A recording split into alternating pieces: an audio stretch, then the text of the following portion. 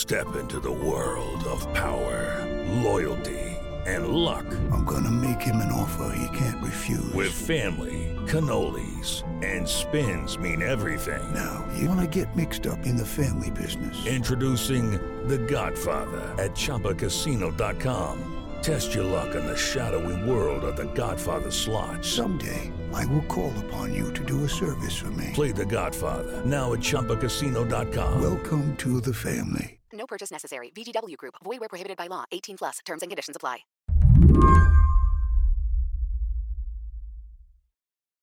The first law enforcement agency in the country to use Amazon's facial recognition technology was the sheriff's office in Hillsboro, Oregon. It happened almost by accident. All it took was one guy who works in a little cubicle at their headquarters. Drew Harwell writes for The Washington Post. He met up with the developer who built all this software.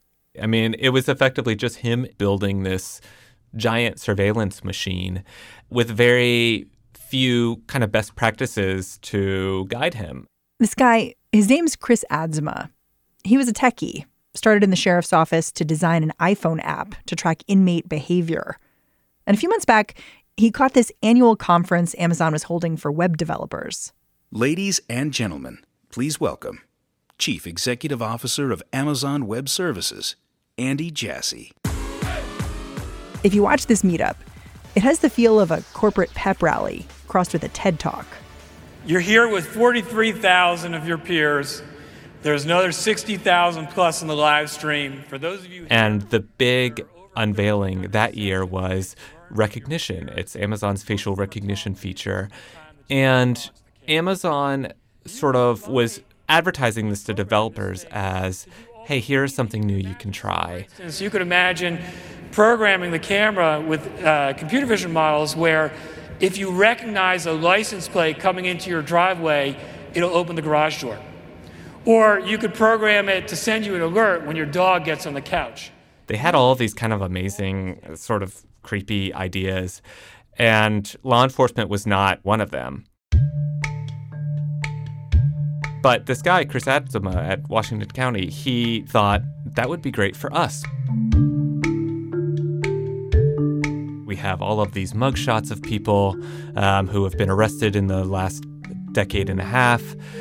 It would be lovely to be able to scan all of this surveillance video that we get in and see if any of those people match up against our mugshots. And so all it really took him was a couple weeks of work and a couple $100, and he had pushed the sheriff's office onto Amazon's server and into this facial recognition destiny it's living in today. You said it was like the police kind of got superpowers when it arrived. Several of them said that. You know, before they would fax or email photos around of people they were looking for. So say, you know, if a store gets robbed, they'll get photos of the suspect on their surveillance cameras. They'll send the footage to the deputies, and then it's a game of guess who. So now deputies can just go on this internal website, upload that footage, and out pops this answer from the machine. I mean, a couple of them said it felt like magic. Who's regulating how these cops use this? No one. I mean, themselves, pretty much. There's no federal law governing facial recognition. What's happening in Hillsboro? It's happening really fast. So fast that today, Amazon shareholders are meeting to decide whether to scale all this back. At the same time, in Washington, the House Oversight Committee is considering whether cops who use facial recognition are going too far. I called up Drew Harwell from The Post because it feels like we're in the early days of some new and important tool, like fingerprinting or DNA analysis. The fight over regulating those tools still isn't over, but the fight over facial recognition is just getting started. I'm Mary Harris. You're listening to What Next? Stay with us.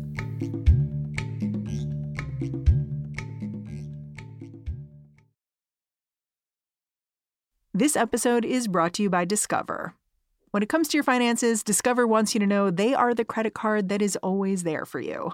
With 24/7 U.S.-based live customer service everyone has the option to talk to a real person anytime, day or night. Yep, that means no more waiting for, quote, normal business hours just to get a hold of someone. We are talking real service from real people whenever you need it. Get the customer service you deserve with Discover. Limitations apply. See terms at discover.com/creditcard. Before we go any further, just a quick note of disclosure. I also should mention that the owner of Amazon also owns the Washington Post, which is my employer. Not that affected any of the reporting I did, but yeah, I should mention it. So what's the best case scenario for the use of this technology? I mean, you were in this town in Oregon that uses it. Like, how does it work well? I think best case scenario is you get some surveillance footage, you put it in through recognition, out pops a photo of a mugshot, and there's a very clear resemblance. The suspect is, wearing the same T-shirt, and there's a pretty clear lead where deputies may not have had it before. They still are expected to find the evidence to prove it. They're still expected to find probable cause, but they have a start. They have an idea on which to build on. Worst case scenario is that they take that footage, they run it through the system, out pops some potential matches, including one that maybe sort of looks like the suspect, but maybe not. And that person is arrested. And maybe the deputies misconstrue other evidence and end up bringing that person in and charging them with a crime that they didn't commit. So worst case scenario is a misidentification that leads to a false arrest, that leads to a potentially dangerous situation, potentially leads to an innocent person going to jail. Yeah, and I guess the other danger is that you're just always looking at the usual suspects. Like if you're always looking at your mugshots, you're always looking at the same people who are more likely to be arrested for all kinds of reasons. Oh, yeah, absolutely. It is just a way for deputies to do often what they do already, which is go to the usual suspects. I mean, thinking about the data set here, it's just people who have been arrested since 2001 and have had their photo taken.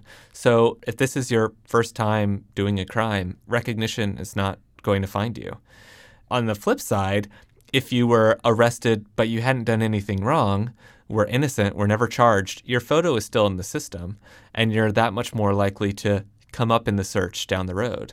And so maybe you get brought in a second time just because you had the bad luck of looking like somebody who had been caught on camera doing something wrong.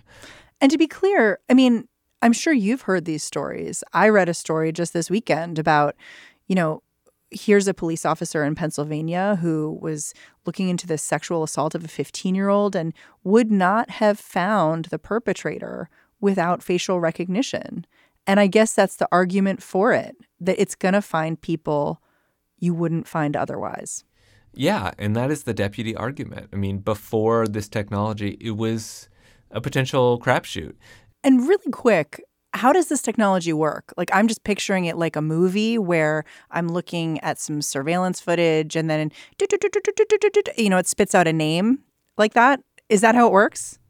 Pretty much. It's sort of funny seeing the website that they've built, though, because it's really bare bones. Like, some of the cops sort of expected, like, this would be this amazing kind of CSI, very Hollywood, like, scan, enhance, like the computer doing all the work. It really just looks like a GeoCities website from the 90s where there's an upload button. They take the photo that they're looking for. They effectively drag and drop it onto the website. The real sort of computer labor happens on Amazon servers where it's kind of scanning one photo against hundreds of thousands in, a matter of milliseconds. And once the deputy uploads that photo, they get 5 potential matches back from those mugshots. It doesn't say, hey, we definitely think it's this person. It doesn't even really say we're sort of confident or not confident or very confident in the results. It just gives you 5 potential matches. And then the deputy is expected to say, okay, this is our guy. This isn't it. We need to keep looking. Since Hillsborough started using facial recognition from Amazon, how many other police departments have started trying it out?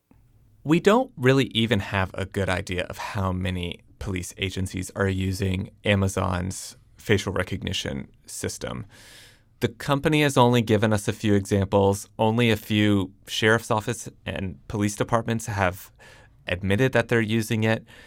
Effectively, they know how it looks, right? They know that people are creeped out in some ways by this technology, rightly or wrongly.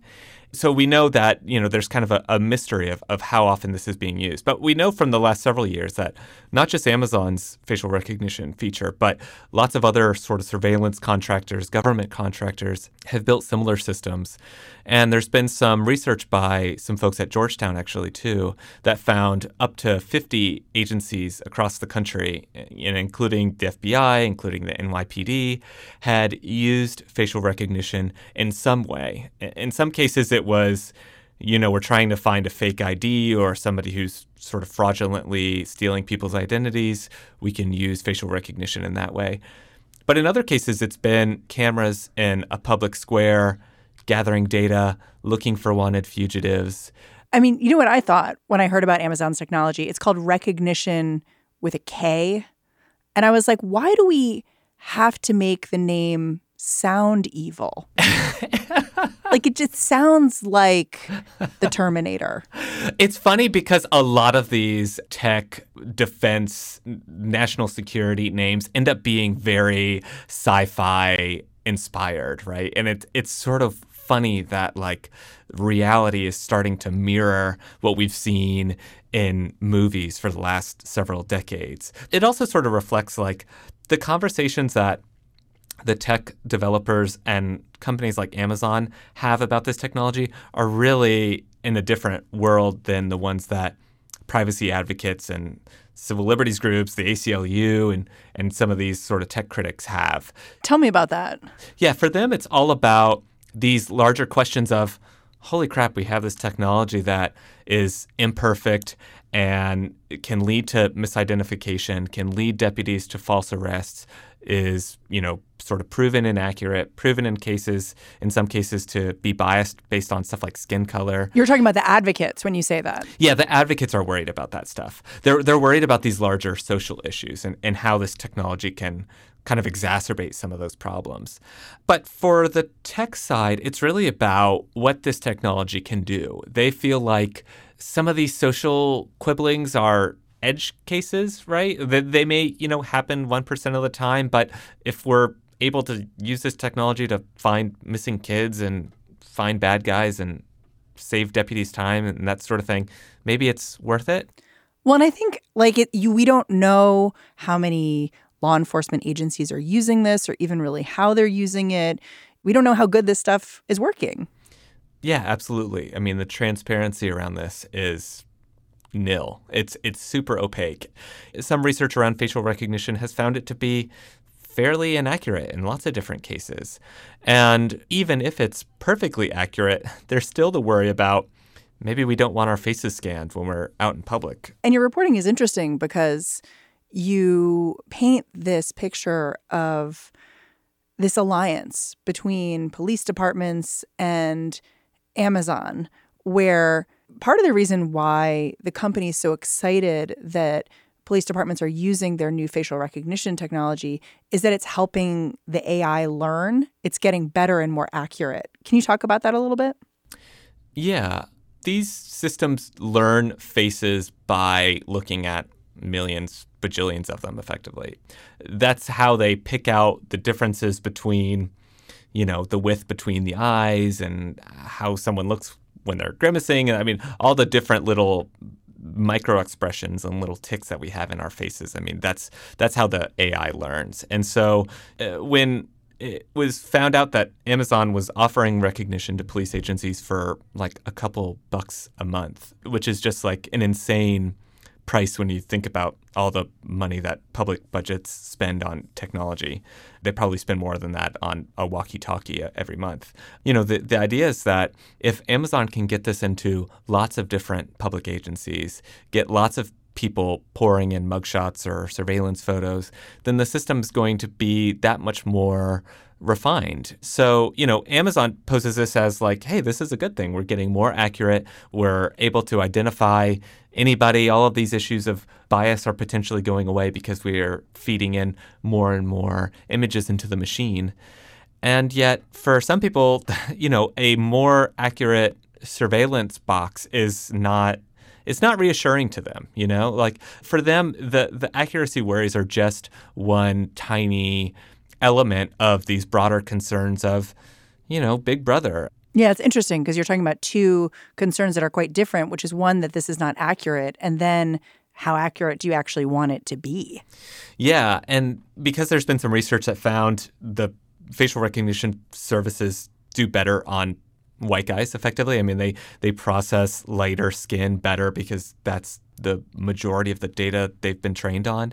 When research came out about that last year, it was pretty embarrassing for some of the facial recognition technologies. And so some of them came back and said, hey, we've been focusing on putting a lot more diverse images and data sets into our system. We're now more accurate for lots of different skin colors. And then, the worry became, well, holy crap, these are technologies that are being currently advertised and pitched to ICE, immigration agents, DHS. Are these concerns quickly shifting into, are we building a machine that could help police immigration, police the border in ways that we're not really interested in either? Yeah, this report came out last week that sort of described how individual police systems are using this technology. And they just had these crazy stories. They described how in New York City, there was a perpetrator of a crime. The police were trying to find him. They couldn't really get a clear shot at his face, but they thought he looked like Woody Harrelson. So they just plugged Woody Harrelson into the police facial recognition system, which you wonder, what is that teaching the system? And they eventually found someone, and you wonder, is that just the person who's Woody Harrelson's doppelganger, or is that actually the person you wanted to arrest? Yeah, exactly. So in this case, I mean, the guy's potential only crime was being born looking like Woody Harrelson. Right. And so it is this experiment, but it's operating with none of the controls of an actual experiment. Yeah, that's a really good way to put it. There are no real controls, and we don't really even know exactly what can go wrong. You focused on Amazon's technology because they have been particularly aggressive in marketing what they're selling. Can you talk about that a little bit more? There are other government contractors, tech firms, sort of an alphabet soup of other companies that don't really have a ton of name recognition. And they will pitch their products to local law enforcement. The difference between what they're doing and what Amazon is doing is often those systems take a lot more of a technical infrastructure. The police departments will need their own servers. They may need their own sort of engineers. In Amazon's case, if you're a police force, you may already have an Amazon Web Services account. Amazon Web Services is like one of the most popular cloud computing services. Companies across the country, lots of the modern web is built on the Amazon cloud. And so you may just be able to effectively hit a button and start using recognition today if you're already there. So that was a really alluring sales pitch that Amazon could make to some of these police forces. Have they played down warnings about facial recognition technology? That's my understanding, that Microsoft and Google have been more conservative. Yeah. Google right now does not sell a facial recognition technology that is able to be used like that, even though they have some of the best AI in the world and they have all sorts of other similar tools. Microsoft, for their point, they have said that there needs to be a stronger government regulation of this technology. And even the president of Microsoft has come out and said, this is something that is too dangerous for us to police ourselves on, right? And, Amazon has been a lot more reserved in their criticism of facial recognition. They've sought to defend this technology against all comers. And yet, the pressure is building. Amazon has a shareholder meeting today, and I gather you expect that this is going to come up. Yeah, absolutely. I mean, there's 2 proposals on the books right now that all the shareholders will be expected to vote on. One would kind of commission this independent report to just see how recognition could infringe on civil liberties, could affect the business. The second would actually institute a ban on Amazon selling Rekognition to any government agency unless the board can assert that this will not pose any kind of privacy or civil liberties violations. So both would add extra oversight onto Amazon, and one could potentially stop the company from selling it outright. How much power do these shareholders really have? Because it strikes me, Amazon actually has recommendations about how you use their technology. But a town like Hillsborough, the town you went to, they're just using it the way they want to use it. They sort of redesigned it to work for them. So how much can the shareholders control what Amazon does here? I think they don't have a lot of direct control, but they have a certain amount of symbolic power. The fact that we're talking about it and shareholders are voting on it is, I think, a win for them because they're moving this from being sort of a fringe concern into something that the company has to go out in public and actively defend. What happens if the shareholders win? Like, what does that mean for Hillsborough? That's a great question. These proposals are non-binding, so Amazon could go on their merry way if they wanted and keep offering Rekognition. A lot of people sort of expect that's how it will play out. But you can sort of game out the possibility that maybe Amazon says, it's just not worth it anymore. We don't want to keep fighting this battle, at least until there's some clear regulation that we can abide by. In that case, it would be potentially disruptive for somebody like the Washington County Sheriff's Office. They would either have to find some other facial recognition contractor to do what they've been doing, which wouldn't be technically impossible, or they would have to go back to the old way where they'd be faxing and emailing photos around and hoping that somebody recognized the person at any given time of day. Well, it sounds like this could slow down facial recognition technology, but it definitely couldn't stop it. I mean, I looked at last week, San Francisco voted to ban facial recognition technology use by law enforcement. Is that the solution here? That ban in San Francisco was a symbolic victory for critics of facial recognition. You say symbolic. Why isn't it a real victory? San Francisco police were not using facial recognition as far as we know already. They had tested it for a number of years, but they weren't actively scanning. You can still get your face recognized or scanned in a business in San Francisco because the law doesn't affect anybody but sort of city agencies and city police. You could also potentially get your face scanned at the San Francisco airport because there's totally different laws governing air travel, and DHS wants 97% of people's faces to be scanned within the next 4 years if you're traveling outside of the country. So maybe this technology isn't imminent. Maybe we shouldn't just all prepare to have our faces scanned on every block that we walk down, right? Because there is a potential legal framework here to rein it in. But also, there's a concern that the toothpaste is out of the tube on facial recognition. It is so cheap. It's so technically easy to turn on, and it's so unbound by law that it's going to be easier for people to turn it on than for critics to push back and get it turned off. I'm so glad you brought up the airport example because I was at an airport going through customs just a couple weeks ago, and I realized that part of coming back into this country now means getting my picture taken and assumably matched up to a picture that's somewhere on the Department of Homeland Security's database. It just seems like this is all happening really suddenly. Yeah, and you didn't get some news alert that, hey, we're going to start scanning your face every time you try and fly to Barcelona. But that's just now the reality for what it's like when you're going through the national security machine. And so, yeah, I think that is like a surprise to people. And we need to know what the hell this technology really does before it's everywhere and it's too late to turn it off or to enact real laws that can make sure it's used in the right way.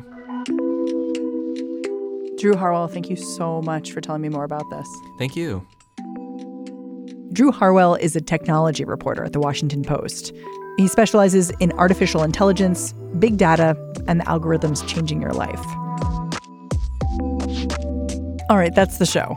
What Next is hosted by me, Mary Harris, and produced by Mary Wilson, Jason DeLeon, and Ethan Brooks. While you're hiding out from all the cameras looking to capture your face, you're going to need some podcasts to listen to. So if you're not subscribed already, subscribe to this one. While you're hanging out on Apple Podcasts, leave us a rating, write us a review. It helps other people find the show. All right, thanks for listening. Talk to you tomorrow.